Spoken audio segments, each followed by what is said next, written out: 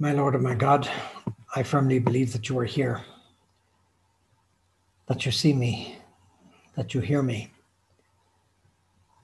I adore you with profound reverence. I ask your pardon for my sins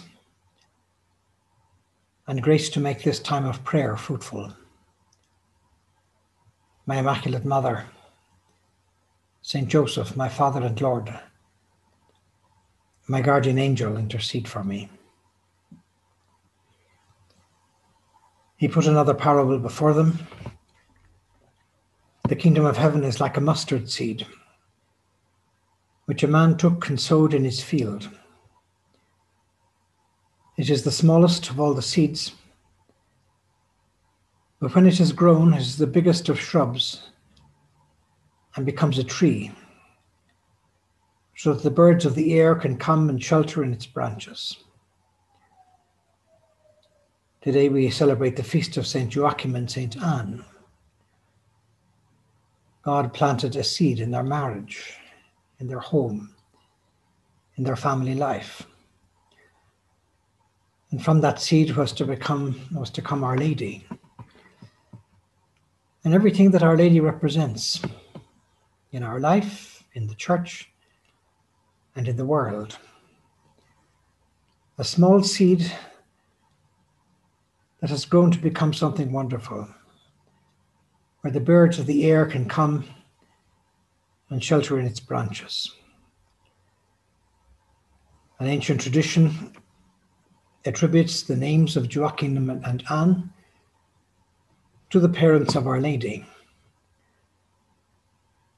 And devotion to them is like a prolongation of the piety with which the faithful of the Church have always approached the intercession of their daughter, our Mother Mary. So Pope Leo XIII, in the 1800s, created this joint feast, which had been celebrated individually up until that time. The entrance antiphon of today's Mass said, "Praised be Joachim and Anne for the child they bore. The Lord gave them the blessing of all the nations." When we celebrate their feast day, we're celebrating their domestic church, their home, that school of virtue, school of love, school of piety, that was to form Our Lady to become the model of all the virtues. John Paul II says that a very ancient tradition has preserved for us the names of Mary's parents, who were, in their time and historical circumstances, a precious foundational stone in the fulfillment of the salvation of mankind. When we look and consider and meditate on the power of Joachim and Anne and their home, we see the power of a Christian home. And possibly God has called each one of us to play a major role in forming a Christian home, in building a great civilization, in building up the souls that He has entrusted to us, to take their place in the world and in the church, and to yield an abundant fruit. Through Joachim and Anne, the blessing that God promised Abraham and his descendants has reached us, since we received the Saviour through their cooperation. St. John Damascene affirms that we know the blessed couple by their fruits. The Virgin Mary is the resplendent fruit they gave to humanity. If you're already married and God is sending you children, today is a good day to pray for the souls of their children, for the hopefully resplendent fruit that will come with their life with their marriage vocation and their professional vocation, or whatever role God has for them in the history of humanity. St. Anne conceived Our Lady, most pure and immaculate, in her womb. And so John Damascene says, O most beautiful, most lovable child, O daughter of Adam and mother of God, blessed be the womb that bore you, blessed be the arms that held you, the lips that had the privilege of kissing you. Joachim and Anne had the immense privilege of caring for the Mother of God in their home. We would ask them that we might place all the time, all the energy, all the planning necessary to see the formation of our children as a primary task that God has given to us. Our Lord must have poured out many graces on them throughout that time. Saint Teresa of Avila liked to entrust many of the monasteries she founded to the protection of Saint Joachim and Saint Anne. One writer says, the mercy of God is so great that he will never fail to favor the homes of his glorious grandmother. Our Lord descended directly from the maternal side of the faithful parents whose feast we celebrate today. And so we can entrust the mother and father of Our Lady with all our needs and concerns, particularly those that have to do with the sanctity of our homes. And so in the opening prayer, we say, Lord, God of our fathers, you gave Saints Joachim and Saint Anne the privilege of being the parents of Mary, the mother of your incarnate Son. May their prayers help us to attain the salvation you have promised to your people. We can ask them to help us to be vigilant on behalf of those that God has placed in our care. Help us to create a human and supernatural tone for our surroundings, in which it will be easy to find you, our God, our last end and our treasure.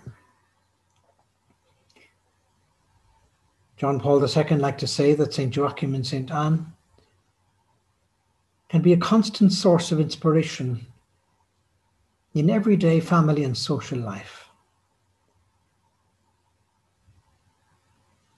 We can pass on to one another from one generation to the next the entire spiritual legacy of Christian life in a Christian home, including prayer. And so Mary received the treasure of the traditions of the house of David, which had been passed on for generations from her parents at home. And so when we look at Our Lady, we see reflected that spiritual treasure. There's an incredible wealth in Our Lady of all these wonderful things. And we can also bear in mind that when we go to the trouble of taking care of family traditions, of passing on family spirit, of being at home for family occasions, and the best time in our life should be at home and with our family, where we inculcate values in our children that may get passed on to grandchildren and great-grandchildren. By living our marriage vocation well, we can set in train a whole system of family values that can be our crown in heaven, and they can be passed on for all eternity. In that home, Our Lady learned the prophecies referring to the coming of the Messiah, the place of his birth. When Our Lady came to set up her own home, she must have remembered the home of her parents and brought with her all those gold nuggets of family values, of affection, of charity, of what's important and what's not important. To that moment when Jesus was born,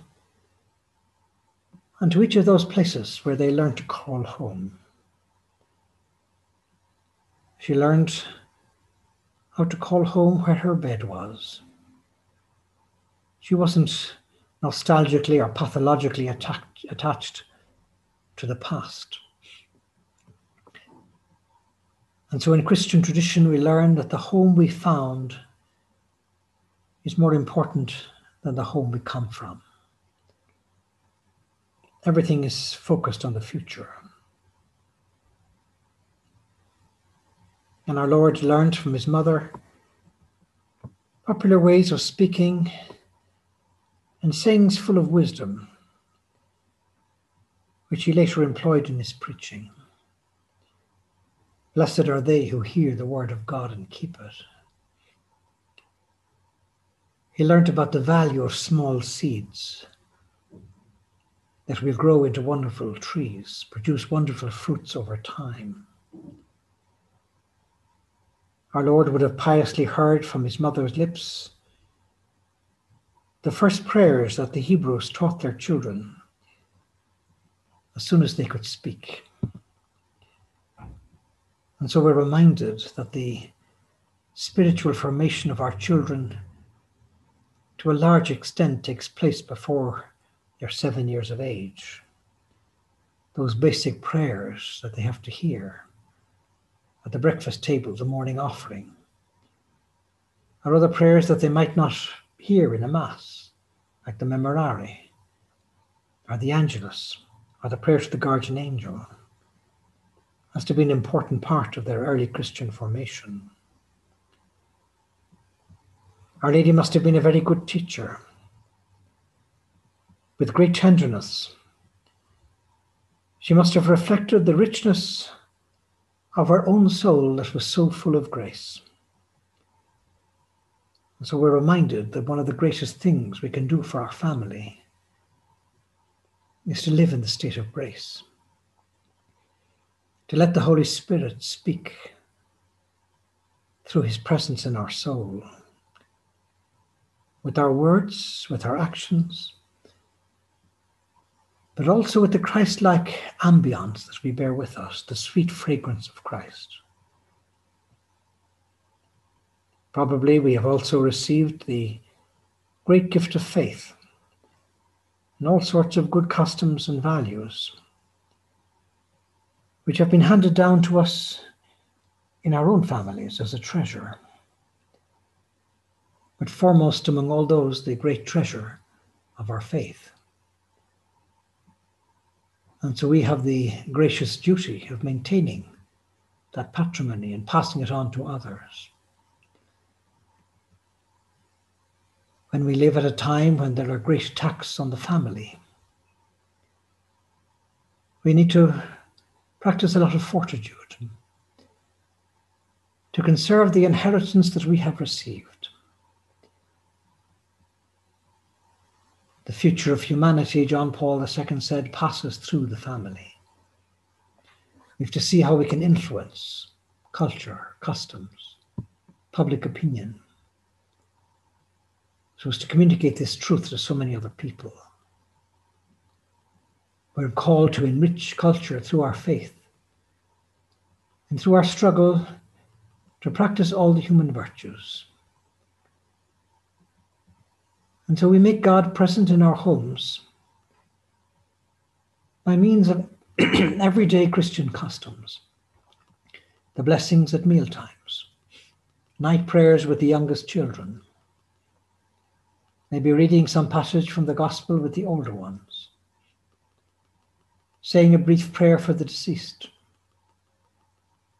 visiting cemeteries at certain moments throughout the year, and especially on November 2, so the children learn the messages of death and how to pray for the people who went before them, praying for the Pope, attending Mass together on Sundays, especially when the children are young, reciting the Rosary, invoking the guardian angels when we're going on a little journey or early moments of the day. It's not necessary to have many family acts of piety, just a few, but it would be unnatural for a family of believers not to have some, to have a crib at Christmas time and to say a Hail Mary or two in front of it. Parents who pray with their children often have an easier time finding a way into their hearts. That example of prayer can be very eloquent. And parents who listen to their children pray can learn much about prayer, because we've been told, unless you become like little children, you cannot enter the kingdom of heaven. And so young people never forget the help their parents gave them in teaching them how to pray, and to turn to Our Lady for all their needs. We can be very grateful for the prayers that our parents may have taught us as children, and the practical ways that they've taught us to turn to the Blessed Sacrament or to Our Lady. Often this is the greatest inheritance we could receive, and the greatest legacy we can give others. And so we could ask Our Lady to help us to be instruments of unity among the various members of our family, particularly through our cheerful deeds of service and of the small daily sacrifices that we may make to help others. We could pray for the member of the family who may need it most, to give the weakest or the member of the family who is weakening greater attention, and to be especially affectionate to whichever one may be sick or troubled. And this year, the Holy Father has pronounced that the fourth Sunday of July should be a day for grandparents and for the elderly. He wants us to pay special attention to our grandparents on this day, the feast day that is the Sunday that is nearest to the feast of St. Joachim and St. Anne. If our grandparents are deceased, if it's possible, it could be a good day to visit their graves. If they're alive, well, to go and visit them or call them or make a certain gesture of contact and unity. The Holy Father has wanted us to use the phrase from St. Matthew as a motto for our day or a theme: I am with you always. The promise that our Lord made to his disciples before he entered into heaven. And he's reminded us with a document from the Pontifical Academy for Life that being elderly is a gift of God. It's an enormous resource and an achievement to be safeguarded with care. The richness of our years is a treasure to be valued and protected. The elderly can be the most fragile part of society. And for the elderly, well, there can be a demand of humility. Old age can bring irrelevance. We have to try and be ready to be irrelevant. To be rather than to do. Maybe we spent the whole of our life doing, and now it's just time to be. God makes us irrelevant to make us relevant. God makes others see God in the elderly. It's the witness of presence as opposed to action. Many years ago in Singapore, there was an excursion that all the priests of the diocese made together. We got into a boat and we went out, sort of a joyride for a few hours in the sea. But there was an elderly Jesuit priest there in his 80s who came along. I don't know if he was very comfortable physically. He wasn't able to move around the boat because it was moving around quite a bit. But he was there. And on the way home, I was giving a lift to another priest, and I happened to mention, how nice it was that that elderly priest took the trouble to come along. It was very nice that he was there. And this other priest who was with me said, yes, he said, it's the witness of presence. Sometimes our presence alone, presence of elderly people at a function, at a family do, at a party, can mean an awful lot. It's not what they say, it's just the fact that they're there. The witness of presence. In our society, that document says the idea of old age as an unhappy age often prevails. Often only understood as the age of care, need, and expense for medical care. The World Health Organization says that in the year 2050, there will be 2 billion elderly people. 1 in 5 will be elderly. And so it suggests that nursing homes should be redeveloped into a socio-health continuum, offering some of their services directly in the homes of the elderly. Hospitalization at home, taking care of the single person with low or high density assistance responses based on personal needs, where integrated social and health care and home care services are the pivot of a new and modern paradigm. We could use this Day of the Elderly to think of how we could make the lives of the elderly around us a little easier, to be aware that they can have trouble going upstairs, or carrying things, or difficulty in public transport. They need assistance to get on and off. He says that at the same time, a wider network of solidarity must be reinvented, not necessarily and exclusively based on blood ties, but on affiliations, friendships, common feeling, mutual generosity in responding to the needs of all. It could be good to have a think-in with your family and see, well, are there elderly people in my neighborhood, on my street, that might need a helping hand someday? They might need help to get a newspaper or some shopping done for them, or just getting out of their house or getting to church. There may be very simple, basic things, or they might need someone to pull up the weeds in their garden or to cut the grass. You can teach your children to have a great social conscience just from their own family home, and to grow with that awareness of the affection that may be needed and much appreciated. I brought a secondary school student to a place called Maranga a number of years ago to see his grandmother. We were going there for another purpose. We just brought this fellow along. His grandmother hadn't seen him for 2 years. And she later told us she was out at the gate of the house looking down the road 3 times during that morning to see if he was coming. And when we finally arrived, she danced a jig at 80 plus years of age around this fellow. I'd never seen an elderly person so happy in my life.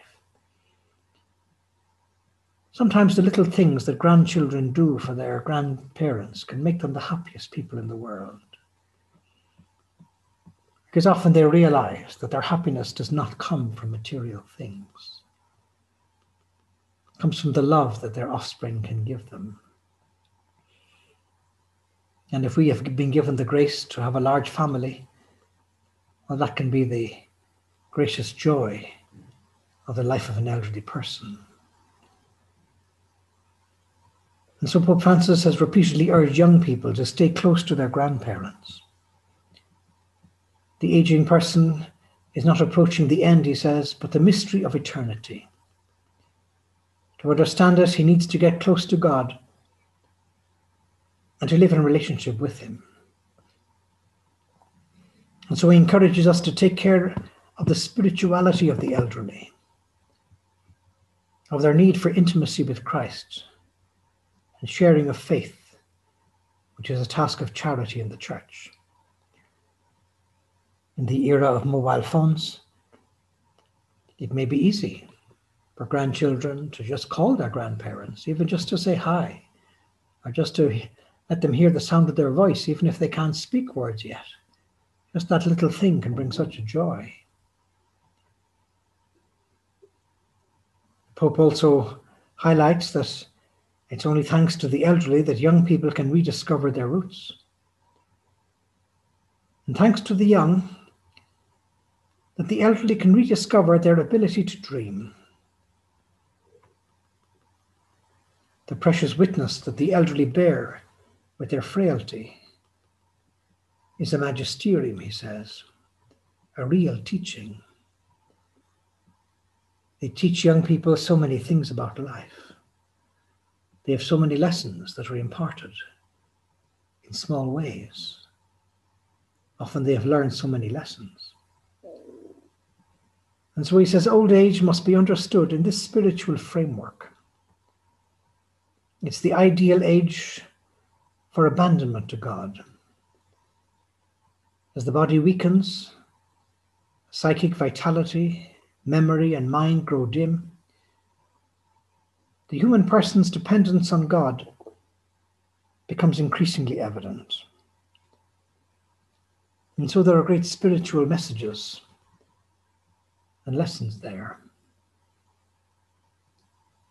And so the Pope makes an appeal that the whole of civil society, the church and different religious traditions, the world of culture, school, volunteering, entertainment, the manufacturing classes, and classical and modern social communications, encourages them to feel the responsibility of suggesting and supporting new and targeted measures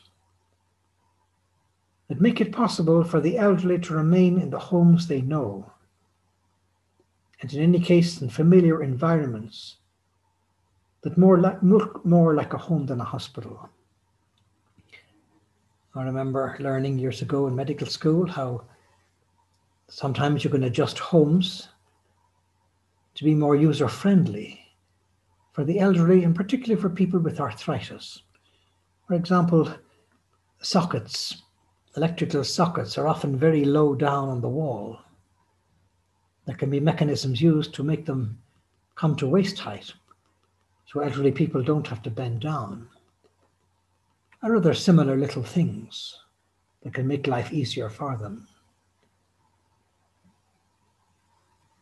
And so we can ask our Lord that we might become a little more aware of the elderly around us. The Holy Father says, may every grandfather, every grandmother, every older person, especially those among us who are most alone, may they receive the visit of an angel. At times those angels will have the face of our grandchildren. At others, the face of family members, lifelong friends, or those we've come to know during these trying times, when we've learned how important hugs and visits are for each of us. The Lord, however, also sends us messengers through his words, which are always at hand. We can try to read a page of the Gospel every day, to pray with the Psalms, or to read the prophets. We will be comforted by the Lord's faithfulness. The Scriptures will also help us to understand what the Lord is asking of our lives today. That new beginning that each day brings, that witness, that spiritual message that we're transmitting. God may be using our fidelity in marriage in our elderly years to transmit reams of doctrinal messages.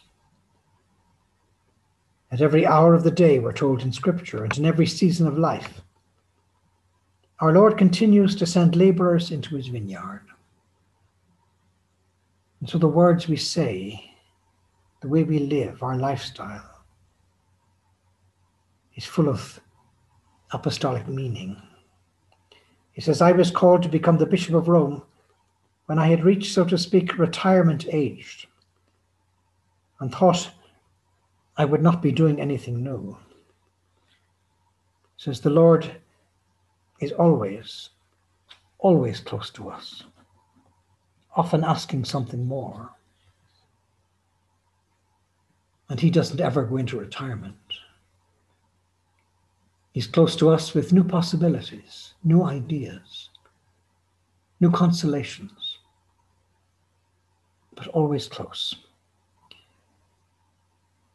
And so as we try to live out this special day of the elderly and of grandparents, so intimately tied with the feasts of St. Joachim and St. Anne, well, we could ask Our Lady to be close to us in all these endeavors, to help us to bring great joy to those elderly people around us, and to use this feast day in the very special way that the Holy Father wants us to use it. I thank you, my God, for the good resolutions, affections, and inspirations that you have communicated to me during this meditation. I ask your help to put them into practice.